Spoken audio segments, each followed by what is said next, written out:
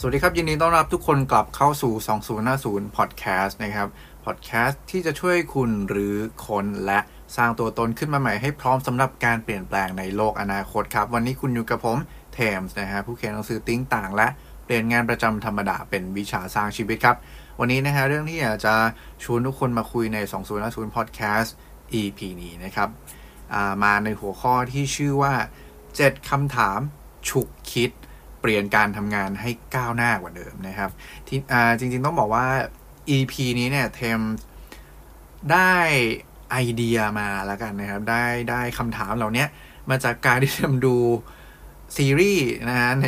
Netflix เรื่องหนึ่งนะครับซึ่งซีรีส์อันนั้นมันเป็นซีรีส์เกี่ยวกับการแข่งขันด้านinterior design นะครับหรือว่าการตกแต่งนะออกแบบภายในของบ้านนะครับซึ่งรายการนี้มีชื่อว่า Interior Design Masters นั่นเองนะครับเล่า brief ของรายการนี้ให้ฟังไวๆนะครับจริงๆรายการนี้เนี่ยมันคือการจับดีไซเนอร์เนี่ยมาแข่งกันแล้วกันนะครับแต่งบ้านตามโจทย์ที่ได้รับนะครับซึ่งจริงๆที่เขาคัดเข้ามาแข่งเนี่ยแน่นอนว่าทุกคนก็ต้องมีแบบความเก่งนะมีจุดเด่นใช่ไหมมี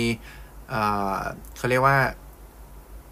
รูปแบบในการออกแบบเป็นของตัวเองมีสไตล์เป็นของตัวเองใช่ไหมครับแต่ว่าในรายการนี้นะฮะมันไม่ได้ให้อินทีเรียมาแข่งกันแบบทีเดียวอ่ะไม่ได้มาดวลโซโล่ตกแต่งบ้านอะไรอย่างนี้ไม่ใช่นะครับแต่ความช็อกของทุกคนที่มาเข้ารายการนี้ก็คือว่าทุกคนต้องร่วมทีมกันทำงานนะครับตามโจทย์ที่ได้รับนะครับซึ่งโจทย์เนี่ยมันก็จะแบ่งออกไปเป็นหลายๆแบบนะยกตัวอย่างเช่นคุณแบ่งทีมเป็น2ทีมสิทีมละสัก6คนนะครับแล้วก็ไปแต่งทั้ง2ทีมเนี่ยก็ต้องไปแต่งบ้าน2หลังด้วยกันครับซึ่ง2หลังเนี่ยก็ได้รับโจทย์แบบเดียวกันเลยนะก็คือการแต่งเพื่อให้เป็นบ้านตัวอย่างให้ดึงดูดให้ลูกค้าซึ่งเป็นครอบครัวอะไรอย่างเงี้ยนะฮะมาซื้อบ้านมาดูแล้วชื่นชอบบ้านเป็นต้นนะครับเพราะฉะนั้นเนี่ยหรือว่าอย่างอาจจะได้โจทย์แบบว่าคุณช่วยออกแบบหอพักให้เด็กมหาวิทยาลัยหน่อยนะครับซึ่งหอพักก็แบ่งกันไปคนละหอนะซึ่งในหอเนี่ยมันก็จะมีห้องเดี่ยวใช่ไหมแล้วก็มีห้องเหมือนห้องกินอาหารนะครับห้องกินอาหารรวมอะไรเงี้ยซึ่งห้องเดี่ยวเนี่ยก็ให้ดีไซเนอร์ในทีมนั่นแหละโอเคไปออกแบบกันแต่ละคนนะครับแล้วก็ต้องแบ่งเวลามาออกแบบห้องกินอาหารรวมเนี่ยร่วมกันด้วยเป็นโปรเจกต์กลางอะไรแบบนี้ซึ่งมันอาจจะมีโจทย์เช่นหรือว่าคุณจับคู่กันดูซินะครับแล้วก็ไปพิชขายไอเดียในการรีโนเวทสถานที่ให้กับเจ้าของสถานที่นะครับส่วนถ้าเจ้าของสถานที่ชอบดีไซน์ชอบพิชของไอเดียของคนไหนเนี่ยก็ให้คนนั้นนะครับเป็น lead designer ในขณะที่อีกคนหนึ่งเนี่ยซึ่งจับคู่ไปด้วยกันเนี่ยก็จะเป็นผู้ช่วยในการที่จะออกแบบแล้วก็ทำตามโจทย์ทำตามดีไซน์ที่ทาง lead designer เป็นคนคิดแล้วก็ตกลงกับทางเจ้าของสถานที่เอาไว้นะครับเพราะฉะนั้นเราจะเห็นวิธีการทำงานในหลายๆรูปแบบมากนะครับไม่ว่าจะเป็นต้องมาคุยในแง่ของธีมการดีไซน์บ้านหลังเดียวกันเนี่ยนะฮะต้องอยู่ในธีมเดียวกันนะครับแล้วก็แบ่งกันไปตกแต่งกันในแต่ละห้องซึ่งแต่ละห้องเนี่ยพอมันมีความแต่ละคนมีสไตล์เป็นของตัวเองใช่ไหมมันก็จะมีความอีโก้นะครับฉันชอบแบบนี้ฉันมั่นใจฉันนี่คือสไตล์ที่ฉันชอบฉันอยากจะสื่อสไตล์ของฉันออกไปแบบนี้มันทำให้เมื่อเราไม่ได้บางครั้งเราให้ความสำคัญกับตัวเองมากเกินไปนะครับจนลืมนึกถึงโจทย์ที่เขาให้มาหรือเราอยากจะเอาชนะดีไซเนอร์คนอื่นมากเกินไปคือในการให้คะแนนของการแข่งขันในการแข่งขันนี้นะครับมันก็จะมีการดูทั้งการให้คะแนนแบบกลุ่มแล้วก็ไปดูเรื่องของความโดดเด่นรายบุคคลด้วยเพราะฉะนั้นนี่คือสิ่งที่ challenge ของคนที่เป็น interior designer แล้วก็มาเข้ารายการนี้เนี่ยเขาจะต้องเจอนะครับทีนี้เนี่ยจากที่ดูรายการนี้มานะประมาณสัก4-5 เอพิโซดเนี่ยนะโอ้โหติดสนุกมากนะครับชอบนะครับมันแต่จริงๆยังดูไม่จบนะแต่ว่าแค่ดูไปแค่5 เอพิโซดรู้สึกมันจะมี8บางถ้าจำไม่ผิดนะครับแค่5 เอพิโซดเนี่ยมันก็ทำให้เราได้เรียนรู้ได้ฉุกคิดเกี่ยวกับการทำงานเหมือนจำลองโลกของการทำงานมาให้เราได้ดูเลยครับว่ามันมีข้อผิดพลาดอะไรเกิดขึ้นบ้างแล้วก็ Interior Designer แต่ละคนที่ถูกคัดออกไปในแต่ละอาทิตย์เนี่ยนะฮะมันจะต้องถูกคัดออกไปด้วยนะครับตามโจทย์ที่ได้รับเนาะซึ่งอย่างต่ำเนี่ยก็ถูกคัดออกไปอาทิตย์ละคนนะพูดง่ายๆนะครับพวกคนเหล่านี้นะฮะเขาถูกคัดออกไปด้วย เรื่องอะไรบ้างนะครับมันเลยกลายเป็นที่มาของคำถามทั้ง7ข้อและการที่ผมอยากจะมาชวนตั้งคำถามกับทุกคนดูนะครับว่าทุกคนกำลังคิดเรื่องพวกนี้อยู่บ้างหรือเปล่านะครับถ้าทุกคนตั้งคำถามเหล่านี้กับตัวเองอยู่แล้วแปลว่าเฮ้ยดีนะเรามีโอกาสที่จะแบบเป็นคนที่ทำงานแบบ high performance นะฮะเราก็ตอบโจทย์ทั้ง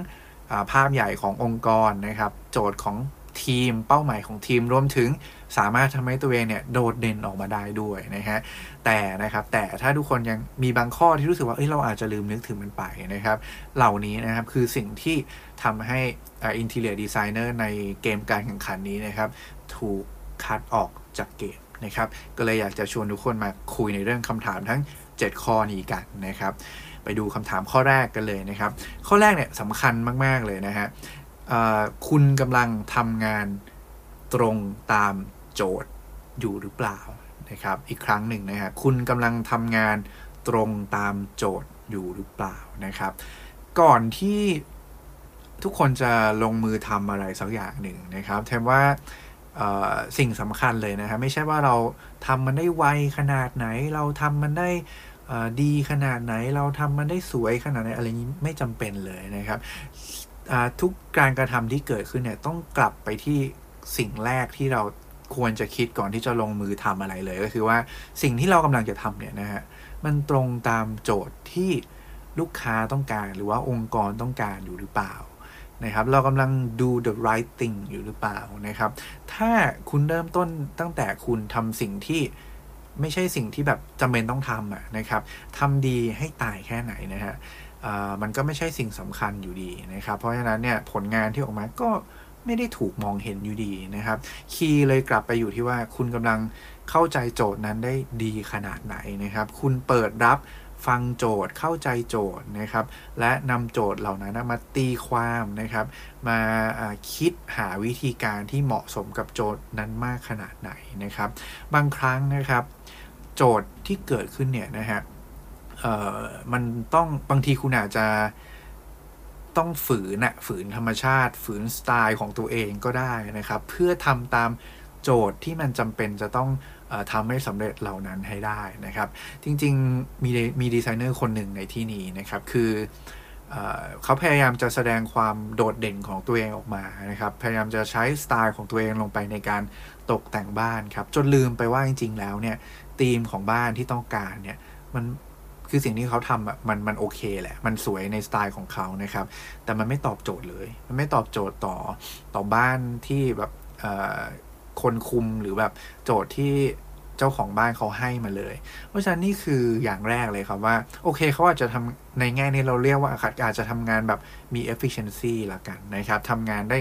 ดีนะไวอะไรเงี้ยโหตกแต่งได้ไวเสร็จตามกำหนดการนะครับแต่มันไม่ตรงจุดนะครับมันไม่มี effectiveness นะครับไม่ตรงตามมันไม่ใช่ the right thing นะกันมันไม่มีประสิทธิผลนะครับนี่คือคำถามแรกที่อยากจะฝากทุกคนให้ลองคิดกันดูอีกครั้งหนึ่งก่อนจะตัดสินใจลงมือทำอะไรสักอย่างในการทำงานนะครับว่าสิ่งที่คุณกำลังจะต้องทำอยู่ตรงหน้าเนี่ยนะฮะเป็นสิ่งที่จำเป็นจริงๆหรือเปล่าเป็นสิ่งที่สำคัญใช่ไหมตรงตามโจทย์ขององค์กรใช่ไหมนะครับถ้าตรงถ้าใช่นะฮะลุยเลยนะครับแต่ว่าถ้าไม่ใช่เราต้องกลับมาคิดเรียงลำดับเรื่องพวกนี้ให้ดีซะก่อนนะครับก่อนที่จะไปลงมือทำทุกอย่างอย่างเต็มที่ก่อนสุดท้ายจะพบว่านี่มันไม่ใช่สิ่งที่องค์กรเขาต้องการเลยสักนิดเดียวนะครับนี่คือข้อแรกนะถัดมาข้อ2ครับคุณกำลังทำงานส่วนตัวมากเกินไปจนลืมว่างานของทีมเนี่ยก็สำคัญจนทำให้งานของทีมเนี่ยแย่หรือเปล่านะครับอีกครั้งหนึ่งนะครับคุณกำลังทำงานส่วนตัวมากเกินไปจนลืมว่างานของทีมเนี่ยก็สำคัญจนทำให้งานของทีมเนี่ยมันแย่อยู่หรือเปล่าครับคือหลายๆครั้งนะครับเวลาเราทำงานเป็นทีมเนาะโจทย์ที่ได้รับเนี่ยนะครับคุณต้องเข้าใจอย่างหนึ่งเลยว่างานใหญ่ๆเนี่ยมันไม่สามารถสำเร็จได้ด้วยตัวเพียงแค่คนเดียวนะครับแล้วก็งานของทีมจะเป็นสิ่งที่ค่อนข้างพวกนี้คือสำคัญกว่าเสมอแหละนะครับเพราะว่าถ้ามันทำคนเดียวได้มันไม่ต้องใช้ทีมนะซึ่งงานที่ทำคนเดียวได้หมายความว่า impact มันไม่ได้ใหญ่เท่ากับงานที่เป็นทีมทำอยู่แล้วนะครับ ราะฉะนั้นต้องกลับมาคิดให้ดีๆอยู่นะครับมาเทรดออฟให้ดีๆว่าเท่าไหนนะฮะที่เราควรจะให้กับการทำงานส่วนตัวของเรานะครับและเท่าไหนที่เราควรจะให้กับการทำงานของทีมเพื่อสร้างผลลัพธ์ของทีมให้ออกมาดีนะครับดีไซเนอร์นะฮะในที่มีปัญหาในทีมนี้เนี่ยนะครับเกิดจากโจทย์ข้อที่ว่าการให้ทุกคนดีไซน์อย่างที่เล่าไปตอนต้นมีดีไซน์หอพักใช่ไหมครับแล้วหอพักก็จะมีห้องย่อยๆแล้วก็ให้ทีมที่ทั้งทีมเนี่ยนะฮะมาช่วยกันดีไซน์ห้องทานอาหารตรงกลางนะครับดีไซเนอร์ทีมนี้นะครับเลือกแต่ทำงานของตัวเองให้ดีอะฮะจนกลายเป็นว่าห้องที่มันเป็นห้องส่วนรวมเนี่ยมันเหมือนมันไม่มีใครมาช่วยกันทำเลยมันห่วยเลยนะฮะออกมาแล้วแบบโอ้โหไม่มีประสิทธิ์ไม่สวยอะแล้วทีมก็แบบหลุดลุยมั่วๆซั่วๆไปหมดนะครับคือคนที่เดินเข้าไปดูจัดคนที่เป็นจัดเนี่ยนะฮะเดินเข้าไปดูแล้วบอกเลยว่าแปลว่าทีมนี้เนี่ยพิจารณาแล้วดูแล้วคือไม่ได้คิดถึงการทำงานส่วนรวมเลยนะครับนี่คือเป็นปัญหาอย่างหนึ่งนะครับที่ต่อให้คุณจะทำงานโดดเด่นออกมาได้นะครับแต่ว่าสิ่งนี้จะบ่งบอกว่าคุณไม่ได้มองถึงภาพใหญ่และไม่ได้มองถึงความสำคัญของการทำงานเป็นทีมซึ่งหลายๆครั้งเนี่ยงานที่มันเป็นงานของทีมเนี่ยนะครับมันคืองานที่สร้าง Impact ได้มากกว่างานส่วนตัวด้วยเสมอครับนี่คือข้อที่2นะครับคำถามข้อที่3ครับอันนี้กลับกันนะฮะ ตะกี้เราทำงานส่วนตัวมากเกินไปใช่ไหมนะฮะมันจะมีบุคคลที่คำถามก็คือว่าคุณกำลังทำงานของทีมมากเกินไปจนลืมหาจุดเด่นหาความแตกต่างให้ตัวคุณเองอยู่หรือเปล่านะครับอีกครั้งหนึ่งนะครับคุณกำลังทำงานของทีมมากเกินไปนะครับจนลืมหาความแตกต่างนะหาจุดเด่นให้กับตัวคุณเองอยู่หรือเปล่าครับหลายครั้งนะครับคือเมื่อเราได้รับโจทย์จากทีมเนี่ยนะครับสิ่งที่มันเกิดขึ้นก็คือว่าเราก็พยายามไปเป็นลูกมือช่วยโจทย์ของทีมเต็มที่เลยนะฮะแล้วก็จนลืมไปเลยว่าจริงๆแล้วเนี่ยโอเคโจทย์นั้นมันคือโจทย์ที่เป็นมาตรฐานนะครับแต่ว่าตัวเราเนี่ยลืมที่จะพยายามสร้างความโดดเด่นสร้างเอกลักษณ์พยายามจะหาจุดแตกต่างของตัวเองออกมามันทำให้สุดท้ายแล้วเนี่ยมันคนแยกไม่ได้ว่าตกลงแล้วคุณเก่งตรงไหนอะจุดเด่นของคุณอยู่ตรงไหนอะนะครับเพราะฉะนั้นเนี่ยอันนี้ก็เป็นการพูดง่ายคือการบาลานซ์ให้ดีแล้วกันระหว่างเรื่องของการทำงานส่วนตัวที่มากเกินไปนะครับกับการทำงานของทีมนะครับซึ่งในเคสเนี่ยผมมองว่ามันขึ้นอยู่กับลักษณะของงานแต่ละประเภทนะครับหรือว่าคอนเท็กซ์หรือว่าช่วงเวลาในการทำงานแล้วกันผมว่าเรื่องพวกนี้ต้องกลับมาดูกันเป็นในรายงานรายละเอียดของแต่ละงานไปนะครับเพราะว่าในโอเคงานของทีมเนี่ยมันจำเป็นถูกไหมแต่ว่าถ้าคุณแบ่งงานให้ดีเนี่ยนะครับคุณจะสามารถทำให้ทุกคนเนี่ยสามารถสร้างความโดดเด่นออกมาได้ในแต่ละมุมของแต่ละทีมได้นะครับทุกคนก็จะมีมุมเด่นๆในแต่ละด้านของตัวเองแล้วก็แสดงมันออกมาได้นะครับอันนี้ขึ้นอยู่กับความสามารถในการบริหารหน้าที่กันแล้วก็การช่วยเหลือกันในแต่ละทั้งทีมเลยนะฮะอันนี้ต้องคุยกันดูนะครับนี่คือข้อ3นะฮะถัดมาครับข้อ4เลยนะครับพอเรามาสนใจในเรื่องของการพยายามสร้างความแตกต่างให้ตัวเองอยู่ใช่ไหมฮะข้อ4เนี่ยจะถามคุณว่าคุณกำลังพยายามเอาชนะคนอื่นในทีมนะครับพยายามสร้างความโดดเด่นให้กับตัวเองมากเกินไปนะครับจนลืมไปว่าจริงๆแล้วเนี่ยเราต้องทำงานเป็นทีมหรือเปล่าคือเหมือนพยายามจะสร้างความโดดเด่นจนมองข้ามฟีดแบ็กมองข้ามข้อคิดเห็นซึ่งเป็นประโยชน์ของคนอื่นไปหมดเลยนะครับมีอีโก้สูงมากคิดว่าตัวเองแบบฉันเก่งเรื่องนั้นเรื่องนี้แบบโอ้โหนะฮะแล้วก็ไม่ได้ฟังความคิดเห็นของทีมซึ่งความคิดเห็นของทีมหลายๆครั้งเนี่ยมันคือสิ่งที่มาช่วยปิดจุดบอดของตัวเราเองซะด้วยซ้ำนะครับเพราะฉะนั้นนะฮะเรื่องนี้เนี่ยต้องกลับไปคุยกันให้ดีๆนะครับมีดีไซเนอร์บางคนนะครับที่ในการแข่งขันนี้นะฮะที่ถูกทางจัดเนี่ยนะครับให้เขาเรียกว่าให้คำแนะนำแล้วกันหรือว่าติเตียนแล้วกันว่าคุณถึงแม้ว่าคุณจะเป็น lead designer นะครับแต่ว่าคุณก็ไม่ได้มันไม่จำเป็นว่าคุณจะต้องทำทุกอย่างตามใจคุณตลอดเวลาเพราะว่าบางทีเนี่ยถ้าคุณรับฟังคำแนะนำหรือว่าคำเสนอบางอย่างจาก assist designer เนี่ยนะครับมันจะทำให้งานของคุณเนี่ยเติมเต็มและดีขึ้นกว่าเดิมได้ด้วยซ้ำนะครับเพราะฉะนั้นเนี่ยอย่ามีอีโก้ในตัวเองที่สูงจนเกินไปจนไม่รับฟังฟีดแบ็กจากใครเลยนะครับนี่คือข้อ4นะฮะข้อ5ครับถัดมาครับคุณกำลังทำงานแบบ play safe จนลืม challenge ตัวเอง และไม่เกิดการพัฒนาอยู่หรือเปล่านะครับอีกครั้งหนึ่งนะครับคุณกำลังทำงานแบบ play safe จนลืม challenge ตัวเองและไม่เกิดการพัฒนาอยู่หรือเปล่านะครับมีดีไซเนอร์คนหนึ่งในการแข่งขันนี้ครับเขาทำงานได้ตามมาตรฐานของตัวเองตลอดเวลาเลยนะฮะจนถูกตั้งคำถามครับว่าแท้จริงคุณไม่เคยคิดพยายามจะ challenge ให้คุณหลุดกรอบหรือว่าคุณสร้างงานที่มันดีกว่ามาตรฐานที่คุณทำได้เลยหรือนะครับแล้วคุณจะสร้างงานที่มันดีขึ้นกว่าเดิมได้ยังไงในเมื่อคุณทำทุกอย่างแบบ play safe นะครับถ้าคุณไม่พยายาม challenge ตัวเองเนี่ยนะฮะในจุดที่พอดีเนี่ยบางครั้งนะครับมันจะทำให้คุณเนี่ยย่ำอยู่กับที่นะครับแล้วก็ไม่พัฒนาตัวเองไปไหนนะครับเพราะฉะนั้นเนี่ยในแง่ของคนทำงานเนาะพยายามหาอะไรบางอย่างที่ challenge ตัวเองในระดับที่พอดีให้ได้นะครับอะไรที่มันน้อยเกินไปเนี่ยหรือว่าแบบเดิมเสมอเนี่ยมันไม่ทำให้คุณพัฒนาอย่างแน่นอนนะครับหาจุด challenge ที่ลงตัวของตัวเองให้เจอแล้วก็ไปลุยกับมันดูสักตั้งหนึ่งนะฮะนี่คือข้อ5นะครับถัดมาข้อ6นะครับเราคุยกันเรื่อง challenge เหมือนเดิมนะครับแต่ว่าอันนี้เป็นอีกเคสหนึ่งก็คือว่าคุณกำลัง challenge ตัวเองมากเกินไปนะครับไม่ประมาณตัวเองจนแบบโหตั้งเป้าหมายแบบแฟนตาซีนะฮะแล้วก็ทำให้ทีมเนี่ยมีปัญหาจนไม่สามารถทำงานเสร็จได้ตามโจทย์อยู่หรือเปล่านะครับอีกครั้งหนึ่งนะครับคุณกำลัง challengeตัวคุณเองเนี่ยมากเกินไปนะครับถ้าคุณเป็นหัวหน้าทีมนะสมมุตินะครับไม่ประมาณตัวเองนะครับจนเป็นเป้าหมายที่แฟนตาซีและทำให้ทีมงานเนี่ยมีปัญหาจนไม่สามารถส่งมอบงานที่เสร็จได้ตามโจทย์อยู่หรือเปล่านะครับพูดถึงความ challenge นะมันจะมีจุดที่พอดีของมันอยู่นะครับจุดที่พอดีของการ challenge เนี่ยนะครับคือพูดยังไงดีคือการที่แบบเหนือกว่ายากกว่าที่คุณคิดว่าคุณจะทำได้อะแต่ไม่ได้ยากเกินไปจนเป็นไม่ได้เลยแบบไม่มีพื้นฐานแล้วแบบกระโดดไปทำเลยอะไรเงี้ยมันอาจจะไม่ใช่แบบนั้นนะครับอันนี้ก็คือเป็นการ challenge ที่ผิดวิธีนะครับซึ่งการ challenge ในระดับที่พอดีเนี่ยจะทำให้คุณเกิดการพัฒนานะครับเช่นบวกไปอีกสัก 20% นะฮะแต่ว่าถ้าอะไรที่มันมากเกินไปเนี่ยนะครับหลายครั้งนะครับมันจะทำให้ตัวคุณเองและทีมงานของคุณเนี่ยท้อถอยนะครับเมื่อว่ามองไม่เห็นทางเลยแล้วก็หลายครั้งก็จะเกิดความเหมือนอะไรล่ะดูถูกตัวเองว่าฉัน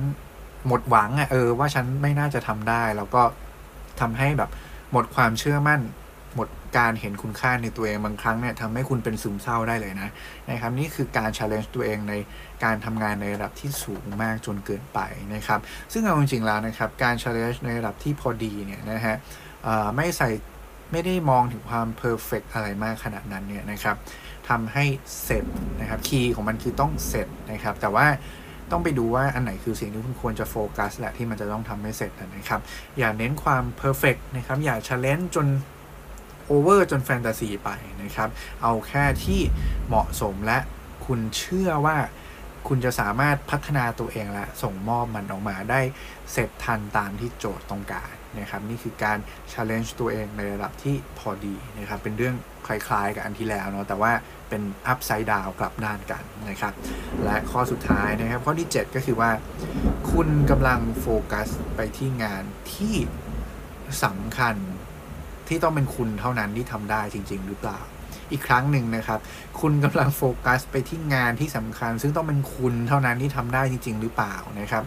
มันมีเคสแบบนี้เกิดขึ้นในรายการนี้นะครับคือรายการนี้เนี่ยมันชื่อว่าอะไรฮะ Interior Design Master ใช่ไหมครับหมายความว่าเขามาแข่งการตกแต่งบ้านตกแต่งห้องนะครับแต่มันมีดีไซเนอร์คนหนึ่งนะฮะพี่แกทำแต่โอ้โหออกแบบเฟอร์นิเจอร์นะครับชั้นคราฟเฟอร์นิเจอร์ชั้นบิวเฟอร์นิเจอร์อย่างเดียวเลยนะฮะกลายเป็นว่าห้องที่ดีไซน์ออกมาเนี่ยโอ้โหมีเฟอร์นิเจอร์ใหม่เต็มไปหมดเลยนะครับแต่ไม่มีการดีไซน์อะไรในห้องเลยนะครับคุณคิดว่าแล้วมันจะรอดไหมครับมันก็ไม่ตรงโจทย์ถูกไหมเขามาแข่ง Interior Designer นะครับเพราะฉะนั้น Core Skill ที่คุณควรจะโชว์เนี่ยมันคือ Core Skill ของด้านการออกแบบการดีไซน์การตกแต่งการวาง Accessory ต่างๆให้มันการวาง Color Scheme ต่างๆให้มันดูแล้วแบบแมชดูแล้วมีความสวยงามตรงตามโจทย์แล้วก็ใส่เฟอร์นิเจอร์เข้าไปโอเคคุณอาจจะชอบการบิวการคราฟอย่างเงี้ยก็ใส่เข้าไปได้นะครับแต่ไม่ใช่ว่าทำแต่บิวอย่างเดียวจนลืมไปว่าจริงๆแล้วเขามาแข่ง Interior Designer คำถามคือทุกวันนี้นะฮะเรากำลังลืมไปหรือเปล่าว่าคี คีย์สกิลของเราที่เราควรจะต้องพัฒนานะครับแล้วก็ทำออกมาให้มันตรงตามโจทย์ที่เราควรจะทำให้มันดีเนี่ยมันคืออะไรนะครับเรากำลังพัฒนาผิดสกิลหรือเปล่าแสดงมันผิดสกิลหรือเปล่านะครับก็ต้องกลับมาดูเรื่องนี้ด้วยนะครับคุณจะเป็น Interior Designer ที่ดีไม่ได้เลยนะถ้าคุณดีไซน์การตกแต่งภายในแบบสวยงามไม่ได้นะครับเช่นเดียวกันคุณอาจจะเป็นนักการตลาดที่ดีไม่ได้ถ้าคุณไม่เคยใส่ใจไม่เคยคิดเกี่ยวกับเรื่องของการตลาดในมุมใหม่ๆหรือว่าทำอะไรล่ะดิจิตอลมาร์เก็ตติ้งหรืออะไรเงี้ยนะฮะคือมันควรจะอยู่ในสโคปที่คุณทำงานอยู่ด้วยนะครับในการที่จะพัฒนาสกิลใดๆหรือว่าแสดงสกิลใดๆออกมาให้เด่นชัดออกมาได้นะครับนี่ก็เป็นอีกสิ่งที่อยากจะฝากให้คุณคิดไว้นะครับสรุปอีกทีหนึ่งเนาะทั้ง7ข้อนะครับเพื่อเป็นการwrap up ให้ฟังไวๆนะครับข้อแรกเลยคุณกำลังทำงานตรงตามโจทย์อยู่หรือเปล่านะครับดู the right thing อยู่หรือเปล่านะครับข้อที่2นะฮะคุณทำงานส่วนตัวมากไปจนลืมว่างานของทีมก็สำคัญนะครับหรือเปล่านะครับข้อที่3นะฮะคุณกำลังทำงานของทีมมากเกินไปจนลืมว่าหาความแตกต่างแล้วก็จุดเด่นให้ตัวเองอยู่หรือเปล่านะครับข้อที่4เลยนะฮะคุณกำลังพยายามเอาชนะคนอื่นในทีมจนลืมว่าจริงๆแล้วเนี่ยคุณก็ต้องช่วยเหลือการต้องรับฟังคนอื่นเพื่อปรับปรุงแล้วก็ทำให้งานของทีมสำเร็จอยู่หรือเปล่านะครับข้อที่5ครับคุณกำลังทำงานแบบ play safe จนลืม challenge ตัวเองจนไม่เกิดการพัฒนาอยู่หรือเปล่านะครับข้อ6นะครับคุณกำลัง challenge ตัวเองมากเกินไปนะครับไม่ประมาณตัวเองนะครับจนเป็นเรื่องที่แบบแฟนตาซีแล้วก็ทำให้งานมันไม่เสร็จนะครับทีมมีปัญหาอยู่หรือเปล่านะครับและข้อสุดท้ายเลยก็คือว่าคุณกำลังโฟกัสไปที่งานที่สำคัญจริงๆอยู่หรือเปล่าที่สกิลที่สำคัญจริงๆของคุณอยู่หรือเปล่านะครับและนี่คือ7คำถามฉุกคิดนะครับที่จะเปลี่ยนการทำงานของคุณให้ก้าวหน้าได้มากกว่าเดิมนะครับเพียงแค่คุณตอบคำถามได้ตรงจุดแล้วก็พยายามหาคำตอบให้กับคำถามเหล่านี้ให้ได้มากยิ่งขึ้นครับและทั้งหมดนี้ครับก็คือเรื่องที่เทมจะมาฝากให้กับทุกคนใน2050 Podcast EP นี้นะครับขอ PR นะครับทิ้งท้ายหน่อยก็คือว่าเหมือนเดิมนะฮะหนังสือเล่มแรกของเทมนะครับซึ่งเป็นหนังสือขายดีที่ชื่อว่าติ้งต่าง78ความคิดใหม่เพื่อสำเร็จไวกว่าเดิมนะครับตอนนี้เอามาตีพิมพ์ใหม่แล้วนะครับแล้วก็วางจำหน่ายในที่ร้าน Asia Book แล้วก็ C1 Book เรียบร้อยแล้วนะครับทุกคนสามารถไปหาซื้อกันได้นะครับผมเชื่อว่าหนังสือเล่มนี้นะจะช่วยเปิดมุมมองความคิดครับแล้วก็ทำให้ทุกคนได้เห็นจุดทางความคิดใหม่ๆซึ่งมันจะช่วยต่อยอดแล้วก็เชื่อมต่อจุดทางความคิดให้กับทุกคนเพื่อสร้างวิธีคิดใหม่ๆให้กับทุกคนเพื่อสร้างอนาคตที่ดีต่อไปได้อย่างแน่นอนครับและทั้งหมดนี้ก็คือ2050 Podcast ใน EP นี้สุดท้ายขอบคุณนะครับเหมือนเดิมขอให้ความสุขในการทำงานและความสำเร็จในแบบที่ต้องการเป็นของพวกคุณทุกคนครับขอบคุณและสวัสดีครับ